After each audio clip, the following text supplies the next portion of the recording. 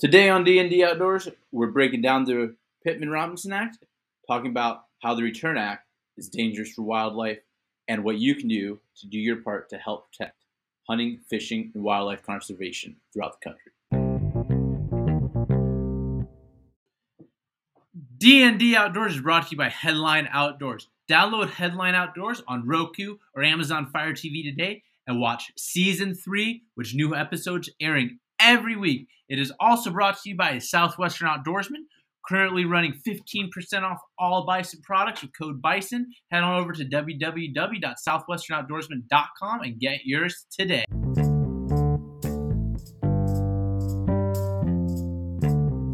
Welcome back, everyone, to D&D Outdoors.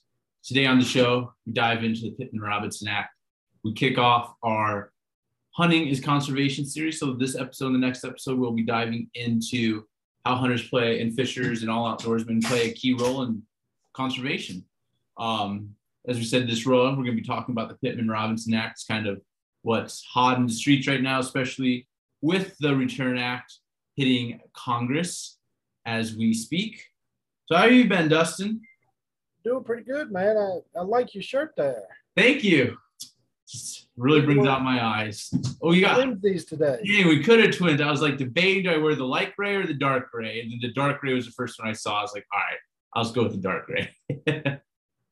Oh, man. You doing all right out there? I'm doing good. Can't complain, just in the hundreds. As I said, I was out on a trip last week and missed a 133-degree day. So that was nice. Didn't have to deal with that. What about you? I'm hanging in there. We're supposed to be getting that 100-degree weather this weekend. So, yeah, and I was at a elk seminar last night to learn more about elk hunting, and one of the speakers there said, "You complain about the heat, but all the heat means is you're another month closer to deer and elk season." I was like, I like the way he thinks on that one because that's a good way to think. I've seen the memes floating around about how you have. It's a summer, a fake summer, hell's back door, yeah, another fake summer, then a real fall or something like that. And it's like, yeah, we're right there. Yeah, we're so close, but yet so far. Yeah, I am ready for fall. Yes. Oh, I am too. I'm ready for the cool weather, the pumpkin spice lattes, and the venison. I wouldn't go that far. You're secretly a pumpkin spice latte fan. You don't gotta lie. I can honestly say I have never drunk anything with pumpkin spice and or latte in the name. Well, you're one of the few. I gotta say that. I wish I could say that. Every now and then a good pumpkin spice latte really gets me going. And there goes the viewers. I'm just kidding. I've had one just because I wanted to try it out. But other than that, no, I haven't had many in my life. Cat's out the bag now. Yeah, I like my coffee black with no cream, no sugar. Oh, man. I think I can actually go out on a limb and say I've never stepped foot in a Starbucks. I wish I could say that. I can't say that. I've been through more than I would like to say, especially in my college and down right in the university center right there. That was before I knew all the crazy stuff that Starbucks is part of. That was when I was young and naive. Oh, man. I'll give you my address. You can just mail that man card back to me. I will. I lost that a while ago, so I'm gonna have to go find it. Oh, man. But yeah. So yeah, Pittman-Robinson Act. Good. So I think as we do talk about it, it's good to talk about. I think it's really in common what's happening right now in the present. And it's just really something that I think sportsmen, hunters, fishermen, everything just really haven't really thought of because it's always just kind of in that background, just something you've always accepted. It's something that needs to be brought back up, just a refresher or a reminder about. Yeah. Yeah. So essentially what the Pittman-Robinson Act, the name came from was the Federal Aid and Wildlife or Restoration Act of 1937 from Nevada Senator Keith Pittman and Virginia Congressman Absalom Willis Robinson, aka Pittman Robinson. I didn't know it was a Virginia congressman as well. Did you know that? I did not. No. See, learning something already. Learn something new every day. The act, on September 2nd was signed by probably what I would say is the most conservation-focused president ever in Franklin Roosevelt. I think, and it's kind of been amended a couple times. And essentially what the last amendment has done is really focus more on habitat and wildlife conservation more than each. It also creates an excise tax that provides the funds for each state and their habitat. So, it's really cool. Notable species, when I was researching that, Pittman Robinson has came back, which in your neck of the woods, you're probably like, damn, there were none of these almost for the white-tailed deer. Like, oh man, when I read that, I was like, oh, it's crazy to think that at one point, white-tailed deer were so few and far between that this one act this really speaks, I think, for itself on what it's done. I mean, I don't know. I go to Michigan a lot. We don't have them out here, but the white-tailed deer, they're there, like they're everywhere. Like they're there. It was stories that I heard my dad and grandfather talking about that, it was, if you saw a deer track, everybody had to come look at it because you rarely saw any deer. Yeah. And now they're everywhere. I think my grandfather, before he passed, he'd only killed 2 deer. Oh, really? Yeah. Interesting. Yeah, that's crazy, just how the times have changed because of this act. It also brought back wild turkeys and wood ducks. I don't know, I've heard mixed things about wild turkeys, that they've been back, but it seems like now they might be declining again, which is the perfect time to pull this bill, and we're going to need help getting the turkeys to come back. Wood ducks, that would be awesome. I'd love to have a wood duck on my wall. I'm sorry. I'd love to go hunt for one, and they're just cool ducks, I think, at least. But essentially what it does is it creates an 11% sales tax on long guns and ammo, so your rifles and archery equipment, and then a 10% sales tax on handgun and their ammo. And it's paid for by the manufacturers, producers, and the people importing the guns. But I don't really know many out of the U.S. market gun companies, honestly, that people import guns. I feel like we do a lot of the exporting of the guns. I've never really heard of a European gun. Last time the Europeans had guns, we whipped them in a war. Didn't we take them from them? Yeah, we took them from them, and then they banned them. They were so embarrassed by them. Which, it's a country that only allows a household to have one gun. Really? It's like a double-barreled shotgun with a rifle stuck in the middle. It's like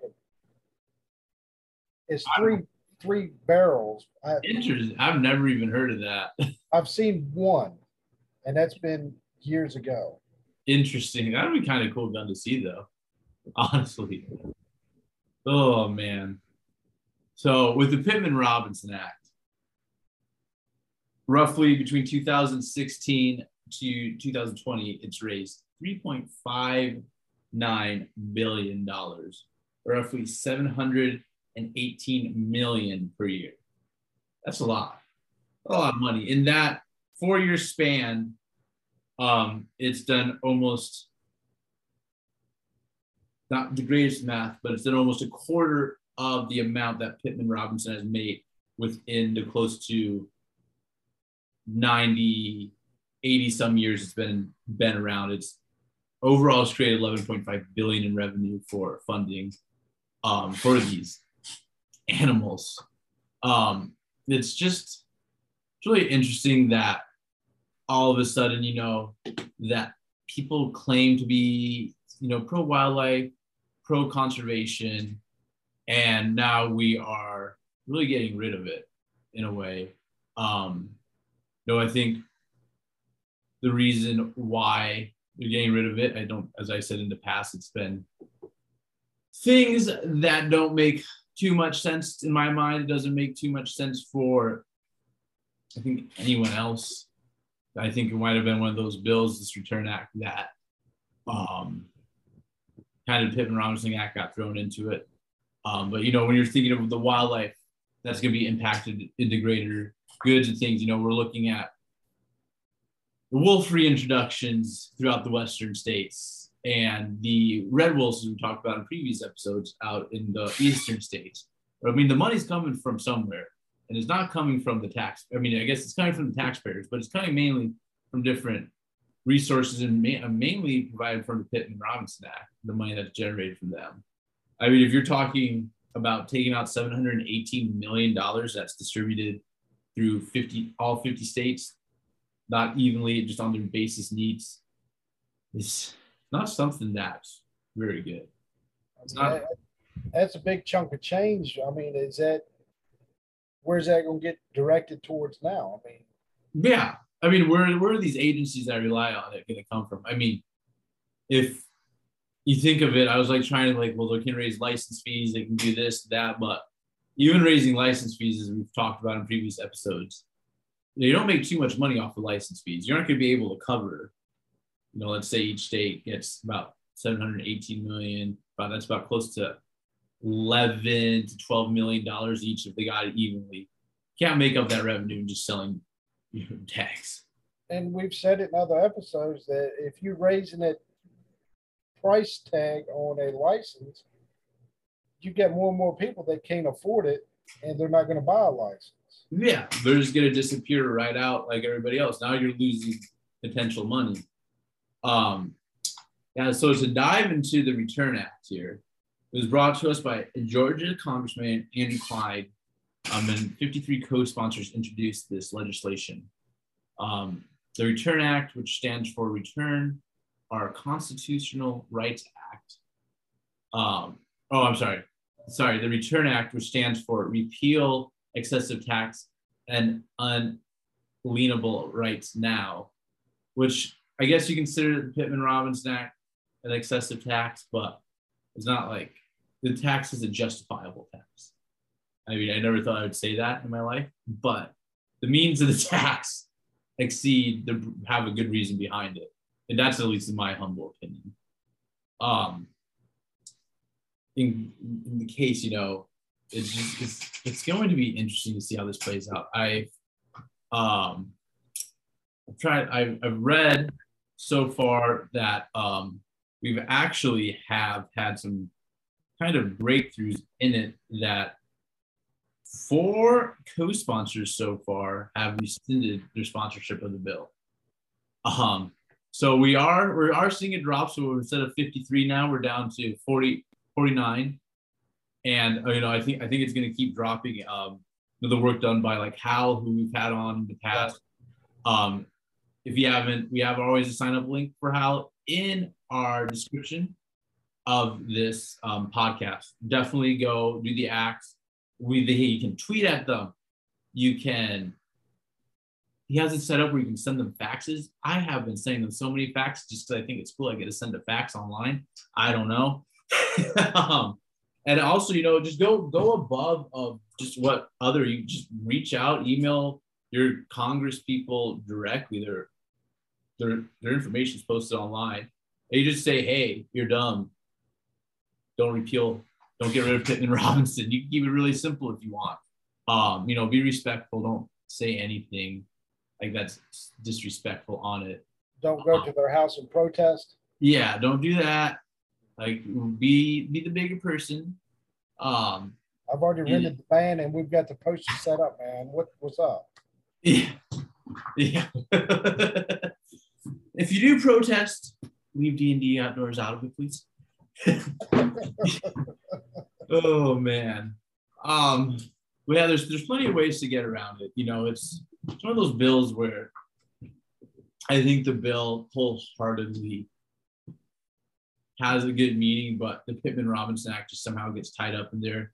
I don't know if this person is directly attacking Pittman Robertson, which wouldn't make much sense, especially coming from a state like Georgia, where outside of, I feel like Atlanta, hunting, fishing is very much ingrained in their heritage. Um, I mean, that's just my opinion on it.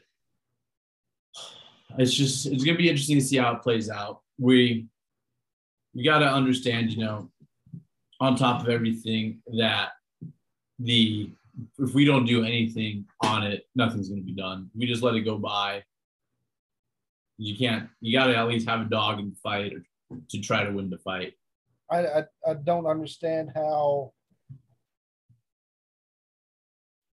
both sides of the fence, you got pro hunters, you got non-pro hunters, the anti-hunters.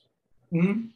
Like PETA and all that are pro animals, whatnot, how are they not jumping on saying, hey, we need this because the money is helping the animals?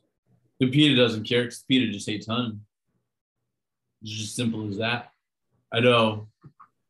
Well, who was it? I was listening to someone speak in an interview. It was like the CEO or the president of the Humane Society, and they asked him when the California bear ban was coming into play, asking, will the Humane Society fund bear restoration and wildlife habitats that would be lost from this? And they said, no, we won't do that. They don't care. I mean, as I say, if you want to be a killer, go sign up for PETA or the Humane Society, because the Humane Society has, I believe, it's close to 70% kill rate for their animals that come in. So you like killing stuff, go ahead and join the Humane Society, because you aren't going to have to work for anything. The animals are already caged up. And number two is that's what they do. They're into killing business, PETA and the Humane Society. I mean, 77% kill rate for their animals they bring in, that's not very good at all. Especially for something. I think I said in that episode that their kill rate is actually higher than mine.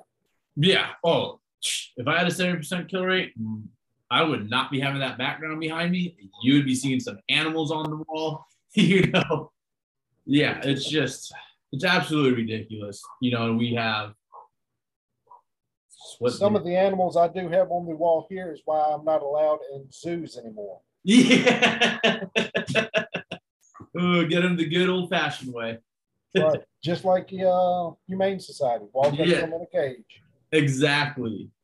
Oh my goodness. Yeah, it's ridiculous. It's a crazy world we live in. But yeah, as I said, like, please reach out to your senators. Use our HAL action items that we do have in our link in the bio to sign up for it. Or the link in the description on the bio. But actually, you can follow us on Instagram and Facebook at DND Outdoors. We do have in our link tree a direct link to how to sign up as well, which is pretty cool. And as always, thank you guys for listening. And we're gonna keep diving into kind of the next episode will be the North American model of conservation, which is very important to hunters as well. And then it will be hunting season almost. It kind of gets me excited to say that.